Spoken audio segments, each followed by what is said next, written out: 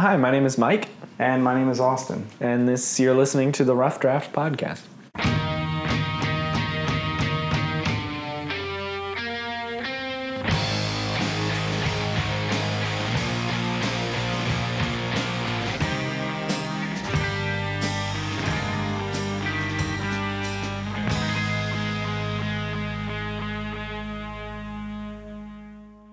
Hello, listeners. Welcome to this fifth episode of Season 2 of the Rough Draft Podcast, our podcast about storytelling, the process of storytelling.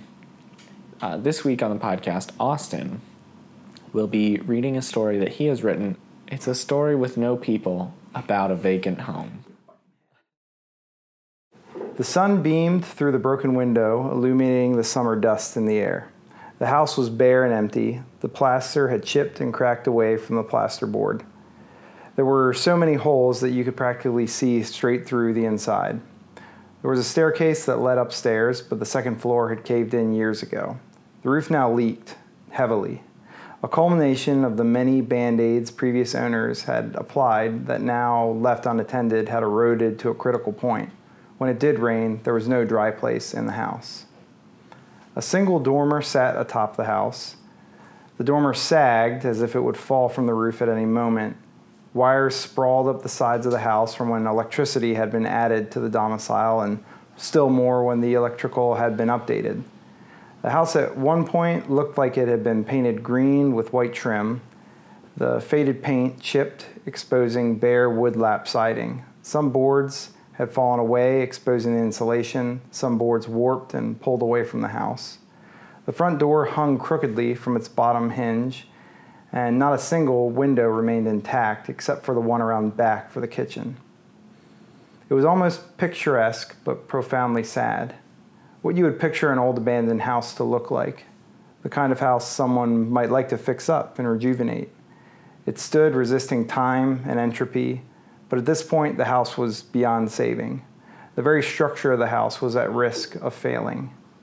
In its loneliness, termites, dry rot, the hot sun, the driving rain and wind had chipped away at each and every bit. The building creaked like a house settling, but the sound was more like a groan as the house resisted its ultimate fate. The only pieces of furniture still inside the house were an old enamel-coated wood stove in the kitchen and an upright piano that awkwardly sat in the front entryway. An empty bottle of Cinzano sat atop the piano. The liquor was awkward and out of place, and not the kind of liquor you would expect to find in the house. The piano sat there as if the decision to leave it had been made after trying to move the heavy instrument. Was it lack of time or strength that had left it abandoned? As the sun set, bats flew out of the sagging dormer into the purple light of dusk. There was always a slight breeze, and it usually picked up in the evening.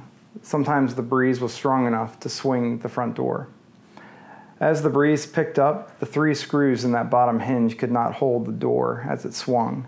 They ripped free with a crack, and the door fell flat on the porch with a loud and resounding thud.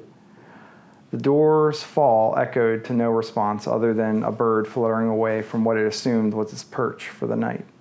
Thunder rumbled in the distance, and the outline of towering cumulonimbus clouds could be seen in the fading light. As the light of day passed away, rain began to fall. The rain picked up and soon began to pour. The roof leaked like a colander. At first you could hear the tin of rain falling on the old wood stove.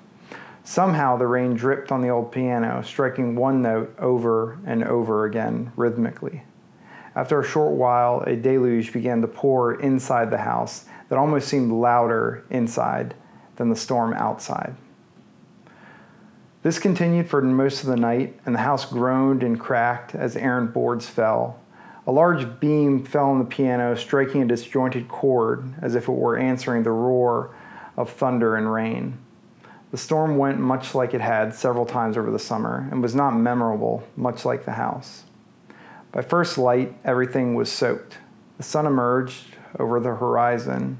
The light shone on the soggy, wet house. Each drip off of the house was illuminated and sparkled as it fell to the ground. Soon the drips dried and the ground was dusty again. The once dry, pitted, and rotted wood of the house had soaked up the rainwater like a sponge. Exposed siding had a darker complexion than it had the day before, and the inside was humid, as it would take a few days of the summer sun to dry the house out. Crows cawed, stating their territory for the day. The house groaned, much as it had before. At around noon, there was a loud crack, and the dormer sagged lower. For a moment, it seemed as though that would be the only adjustment. It was almost quieter, as for the first time that summer, the breeze had stopped, as if nature was holding its breath so as not to disturb the house any more. The crows called again, breaking the silence, and the dormer broke free, sliding off the roof and smashing into the front porch steps. Much like someone would expect, this started a chain reaction from the roof down. The house began to lean, and the soaked wooden structure whined as the wood bent but didn't break. The house seemed like it would collapse to the side like a stack of cards, but then the roof caved in. Another disjointed piano chord rang out as the wet wood cracked and crumbled under its own weight. One of the main support beams fell at the back first, and you could hear the clang of the metal stove and the shatter of the enamel. The house didn't fall with much of a crash as one would expect. The soaked wood had turned the house soft, which made it collapse with more of a wet thud. The demolition was over fast with minimal dust. The crows cawed as they flew away from the site. Soon, silence took back over. In the evening, the breeze picked up again, as it normally does, and the thunder could be heard in the distance. You had kind of told me before we started recording this this episode that that this story would be detail heavy and not include people. I think that's very interesting. I have never been able to write a story where without that at least one that I liked, one that I can remember off the top of my head, one that had kind of a third-person omniscient narrator, which this one obviously does because there are no people. Sure. And even thinking back to the stories that you've written for the podcast in the past, I feel like most, if not all of them, have been kind of first-person narratives, which is what I tend to write as well.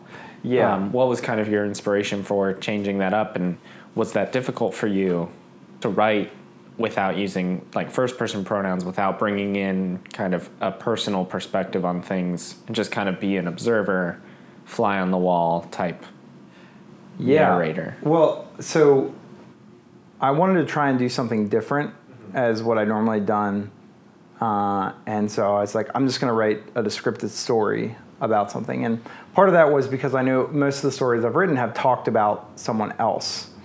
Or myself, or something along or your personal observations, right? Of thing. Exactly. And so, out of that, I said I want to challenge myself a little bit more, and I want to write something different. And also, I was, I've been trying to read all of like Ernest Hemingway's stuff, and I was reading like John Steinbeck like the other day, and they're like two writers, and even like Herman Melville, you look at a lot of those like classic, like American modernists, like modern like writers like that, and they have a descriptive element within their writing that's like really great.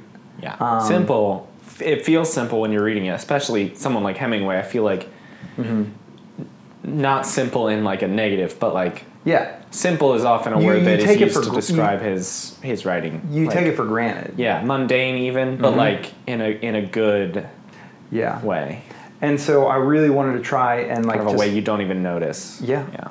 And I wanted to try and like paint a scene, in that sense with it. And so I thought a lot along those lines. And so like part of it is like I love the Grapes of Wrath, and there's that part in the beginning where it's like describing pretty much like this Dust Bowl scene. And so part of it is kind of like inspired by like that, like this abandoned house kind of a thing. But I didn't want to go like so, I mean I kind of did go stereotypical, but I didn't want to go super stereotypical with what I was saying. I think that's a really good strategy for developing your writing. I'm glad that you found inspiration in those authors and that you tried to do. When you sat down to write this story, you were like, I'm going to try to do what I think that, like what I observed that they're doing. I took a creative writing class in college. One of the exercises we did that I thought was really helpful for me, and I mean memorable even to this day, 2-3 years later, was we were given a very, very short story from some author, not a famous author, just like it was like a best of 2006 or something, like short story collection. And we were asked to read one of the stories. It was like a page long, like maybe 500 words. Mm-hmm. We were asked to read that story and then to do two things: to write our own story, not related at all, but in what we thought the style of that author would be. So kind of take our personal style, the way that we write stories, out of the equation and try to get in that particular author's headspace and write a totally new story. Yeah. And then the other thing we were asked to do with the same story was to rewrite that story we had written in our personal style. So like kind of tell the exact same story that they were telling, but through like the way that we would want to tell it. And I thought that was a really interesting exercise, because it got us to think about writing style in like two different ways. One, like how we would tell someone else's story, but then also how someone else would tell another story, kind of thing. And I feel like that's kind of a version of what you're doing here, saying like, I see a pattern of a particular kind of writing that these authors I admire are doing, and I want to try and emulate that or see if I can recreate that or use their writing as an inspiration for my writing or something like that. I think that's a really great way to kind of push yourself into like, it's better than like a writing prompt or something. Because it's self-motivated, but also I think this story is, for you, a different kind of story than you've written, certainly this season.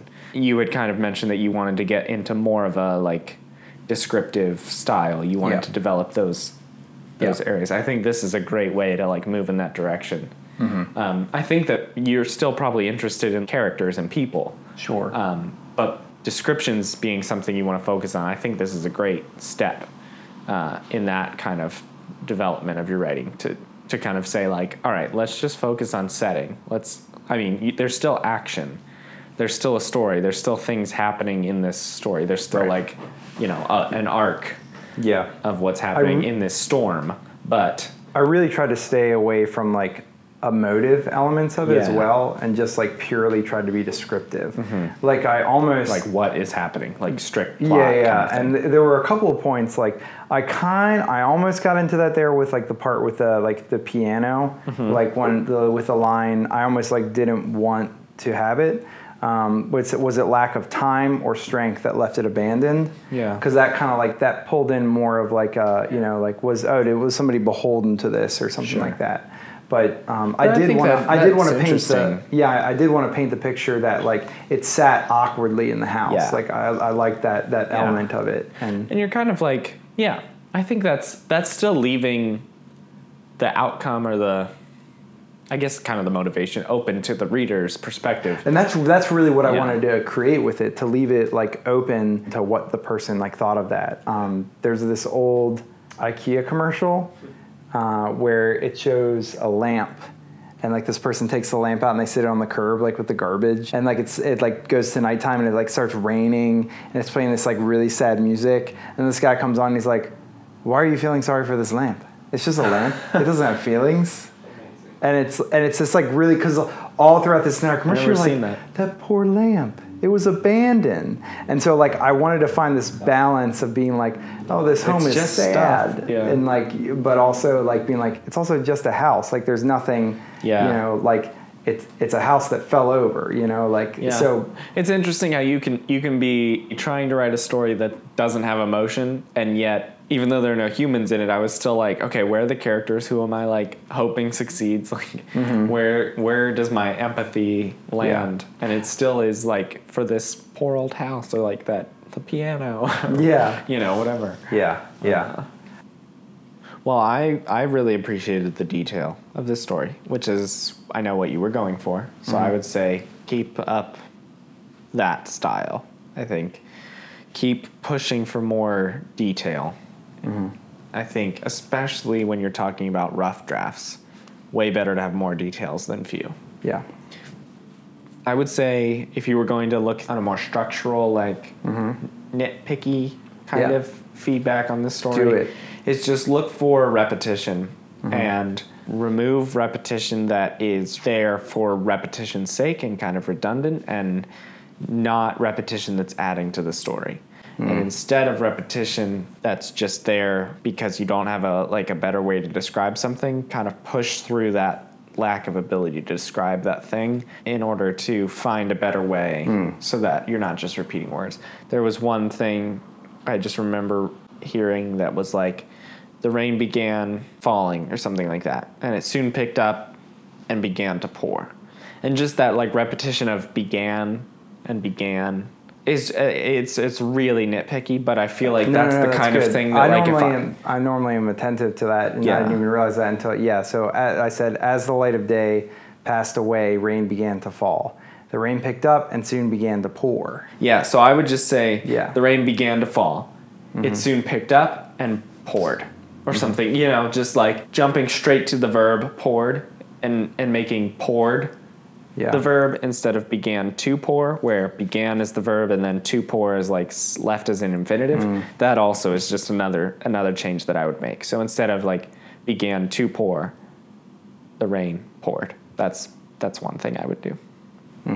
So yeah, just little things like that. There's probably other examples of that in the story. That's really good feedback. If I was doing another draft of this story, that's the kind of thing I'd be looking for. Is like, I wouldn't necessarily, usually in a first draft, I'm kind of getting the whole story out, the plot and everything, so that by the time I'm doing the second draft, I'm looking on the sentence level, like which things can I say better, specifically sentence to sentence, which words am I using, how am I using those words, and like maybe ideas that I want to bring in. I think that's a really good point. Repetition is something that's always like on my mind. Like, am I using this word too much? Sure. But yeah, there's ideas of, in that first draft, you're trying to get it out. Yes. And then you're going back later and you're like, okay, how can I pull out more detail? How can I say what I'm saying better and more succinctly even than what I'm saying now? Yeah, and repetition can certainly be a useful device for fostering meaning in the story, but you don't want it to be something that you're doing just to do. Exactly. So, yeah. Especially like sentence to sentence. If there's two sentences with the same idea, unless there's a real specific reason you're doing it, there's probably a better way to say one of the two things that you're repeating. Well, Austin, thank you for sharing the story. I really appreciated it. I liked it a lot. I'm excited to see another draft of it. And thank you, listeners, for listening to this episode. There will be, hopefully, a final draft of this version up soon on our website. There's a couple final drafts of our stories, not quite everyone, but most, on our website, roughdraftpodcast.com. We also have recently added, thanks to some feedback from some of our listeners, you can now leave comments on the stories on the website. Wow. So kind of like a blog post kind of thing. And our gift to you. Yeah. So, So if you have thoughts about an episode, a recorded episode, or one of the stories themselves, feel free to head to our website and leave a comment. That comment section is there for you. Keep on reading. Yes. Keep on reading. Keep on writing. That's right. Write 500 words a day. Even if it sucks. It will get better.